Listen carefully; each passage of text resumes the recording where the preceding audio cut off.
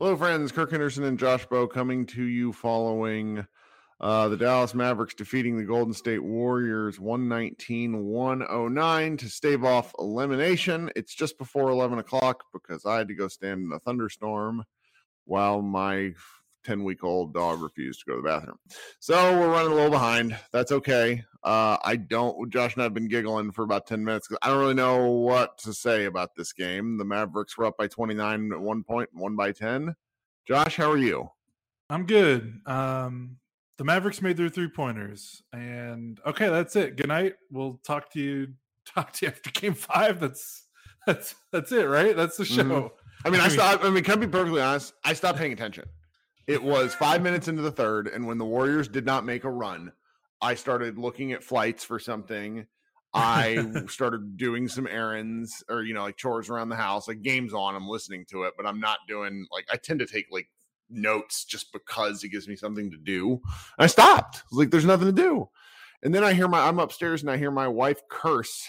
And I come back downstairs and it was 14 points. And it's like, what are we doing? So I suppose we should talk about the good stuff before we talk about the bad stuff, because it'd be classic me and you to lead with the what the fuck are we doing as they hold off elimination. Because I'm delighted in the big picture sense that they held off the team, because it was looking a little like they had some chances to get to just fall down early in this game, and they didn't, which was nice. Yeah, and it's always nice to not get swept. It's always nice to give your fans a win. This might be the last time the fans see this team play this season. So it's always good to kind of end on a high note there, regardless of what happens for the rest of the series. I mean, maybe they do come back. We don't know, but it's just good to get this one in.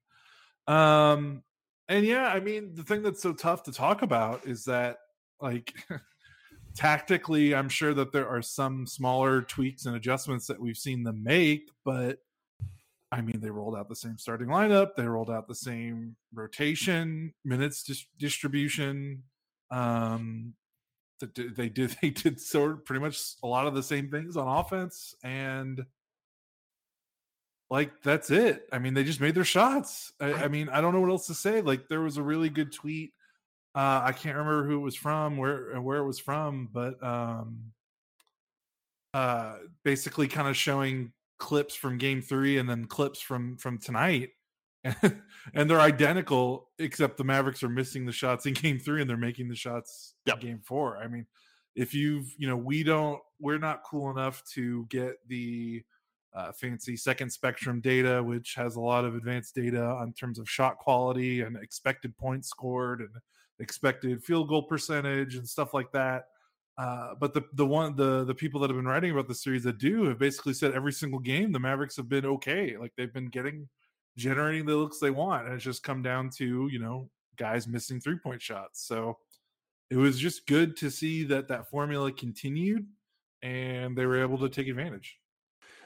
Well, I tend to agree with almost everything you said. I will say I think Brunson and I think Luka were a little quicker to attack the attempt at a hard show to prevent the switch entirely, allowing someone to recover. One of the things I didn't understand, it's I've seen this repeatedly, where Steph Curry will flash really high. And we need to be clear. Steph Curry is not the weak-ass defender the Mavericks sometimes attack him like he is. He's simply small. And that's what they're hoping wins out over the course of enough attacks, just like they did with Chris Paul in the previous series.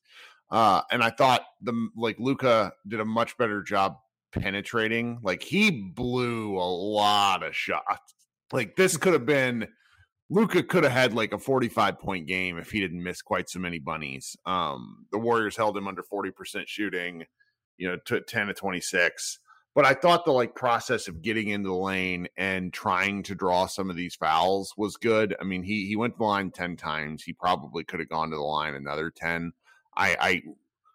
We try not to talk about refs too much on this, but the Warriors defense gets a lot of respect in that restricted area, where I just don't it's like if it was Curry going down the lane and getting bumped like this, it would be a different deal. It is what it is. Luka's got to learn to live with it, and the Mavs have to counter some more. I mean, Luka did a couple of things tonight he's not done all year. He ran 2 give and goes. Like what? Yeah, that was nice. It was great. He set a pick for Brunson late in the fourth quarter. And I joked in the first quarter, I was like, Mavs wait to break out their secret weapon, Luka moving without the ball. And it's like, not to be facetious on this, but like what? Why does this stuff not happen more often? Yeah, to be fair, it's not like he was doing it. Those 2 plays just stuck out because they really don't do it that much. But I mean, it's not like that was happening all game. But it was nice to see. And man, it's funny you talk about Luka's shooting. I mean, Luka was 38.5% from the floor, 27 from 3. Brunson was 5 of 12. So those guys combined to shoot, right around 40%, 39%. 15 of 38, so under 40. Yeah. And the Mavericks win by 10 and have a 29-point lead at one point. I mean, that just goes to show, how, that this series and this Mavericks team, they only go as far as the role players take them. I mean, Bullock and Dorian hit 10 threes in this game combined. Mm-hmm. I mean, is that as many as they made combined in the first 3 games total? There was a stat early in the game. I wish I could remember it because I'm trying to. It was like Maxey, Dorian, and someone else, where it's like they shot 42% from 3 against the Suns, and they're shooting 29% against the Warriors. It was 3 players. I wish I had it right. But it was just something to watch. Maxey is just so damn trick or treat on offense. Like he sees that first one go down, and he's like, "Oh, I can play basketball." He had 8 rebounds. He had, I think he might have had 8 rebounds the previous 3 games. I'm looking this up because I'm petty. 8 rebounds is by far the most he's had in a long time. And it's just, he had 8 rebounds in the previous 3 games and 8 rebounds tonight. Some of that is just, I don't want to be this guy because I can't quantify this, but I feel like with the way the Warriors shoot the ball and because they're so lengthy, they come up with a lot of 50-50 balls and like offensive rebound situations, like just not long rebounds, but like 10 to 12 foot ones. And the Mavs didn't get killed by that tonight for the first time in a while. The Warriors had 6 offensive rebounds, and I feel like they've been averaging more. The Mavericks did a nice job. I don't have the paint stats in front of me, but the Mavericks did a nice job keeping them out of the paint the first 3 quarters. And there's just like, there's enough little stuff to where at one point, and we've kind of buried the lead on this, like the Mavericks had a 29-point lead. Like they were killing the Warriors. They scored 37 points in the third quarter, and that's where they've been getting whacked. Prior to tonight, the Warrior in games 1 through 3, the Warriors had outscored them 89-58. So it was like a significant difference in points. And they just did a nice job, like keeping the foot on the gas pedal. And, past that, I don't know what else. I want to put it like Dorian and Reggie, the minutes leaders in the NBA playoffs, played an excellent game again tonight. Maxey played nice, but then I think we got to talk about what happened in the fourth quarter. And we're glad they won, but that was looking like an all-time collapse up until about the 3-minute mark. I mean, the Warriors cut it all the way to 7, 8. Yeah, they outscored the Mavericks by 19 in the quarter. I think it got down to 8, but it never got. I mean, I don't know. It was wildly frustrating, like watching it in the moment. Because again, it's just Dorian, Reggie, Brunson, and Luka. They all could have been like right at about like 30 minutes played. Yep. If things just went normal. And that's frustrating, but at the end of the day, I mean, I think it was 8 and then it got back to 10 and it never got below 10. And, it's not like the Warriors had a chance to shoot for the tie or the lead and the Mavericks got lucky. The Mavericks didn't do their job in the fourth quarter, but didn't do it enough to a degree where, it was the fate of the game to me was never in doubt. I mean, obviously people got nervous when it gets to 8. But Kidd called timeout. I mean, he put the starters back in when it was like an 18-point game. Like they, he nothing.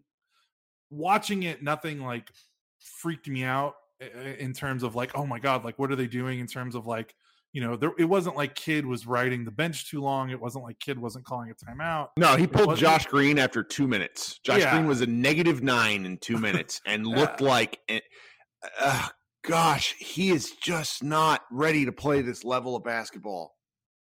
Yeah, and that's disappointing. But again, I'm just like, how much do we talk about it? Because again, a run was going to happen. They weren't going to win by 29 points. Yeah, the Warriors are too good for that for sure. Right. And like I said, the Warriors aren't. There's not a Devin Booker, Donovan Mitchell on the Warriors. Like they, for the most part, don't. They don't epically clap. Now I know they lost the game by 50 points, so maybe I'm giving them too much credit. But I'm just saying they usually don't beat themselves too much in the playoffs. But yeah. Well, past that, it's just like it was frustrating to watch. I'm glad it wasn't anything. I'm glad we're going to be able to laugh about it in a couple of days. I'm glad that it won when, like, part of my brain was so tired because when you get beat like the Mavericks lost the last 3 times, it was really disheartening. Like, I've been doing this daily podcast, and last night I was just like, I don't want to do it. I don't have anything else. Like, I didn't do it. And so I didn't, I like kind of highlighting others' work. Like, there's like an unbelievable Rob Mahoney piece today that was about the Mavericks and kind of looking forward to the future. And it was like one of the few positive, because it's like right now, like we're in the Western Conference Finals, which is incredible. But then you get beat like this, and fans and other, outside commentators are like, well, did the Mavericks just get to the Western Conference Finals by luck? And you never make it this far in the playoffs just because you're a good basketball team. Like, there's always some luck involved. So, like, that whole, like, notion kind of irritated me. But at the same time, it's like the way they were getting beat was so demoralizing that part of me was like, ugh, if they lose this, we'll be able to kind of pivot, and then we'll talk about what a successful season it's been. But then it's like you get into the day. And it's like, I want these guys to win. Like, I want to win. I want a win for Luka. I want to win for the the fans at home. And I'm not quite ready for us to be done. Honestly, like, there's a selfish component. You and I are exhausted, but I'm also not quite ready for this to be done. Like, I didn't want to go out sad. And if they get shell shocked on Thursday by the Warriors, winning at home in Game 5, will I be disappointed? Sure, but nobody has come back from a 0-3 deficit. So it's like, what my expectations are so bizarre at this point, where it's just like it's a weird series. The Mavericks have played, despite the fact that they're down 3-1, they've played well enough for it to be 2-2 or even 3-2. Or not 3-2. They've played well enough to make it 2-2, or maybe even them having a 3-1 advantage. I mean, Game 2 is right there. They should have won Game 2, and then they played well enough in Game 3 to win in terms of like execution. They just didn't capitalize, and maybe that was a hangover from Game 2. How demoralizing that Game 2 loss was, and like that could have been 2 wins right there. So it's weird, and like. It's so crazy that the Mavericks played a 7-game series where they got down 0-2, and now they're playing the Western Conference Finals where they get down 0-3, and they have not really made a significant lineup change. I mean, they have kept the same starting lineup every single game.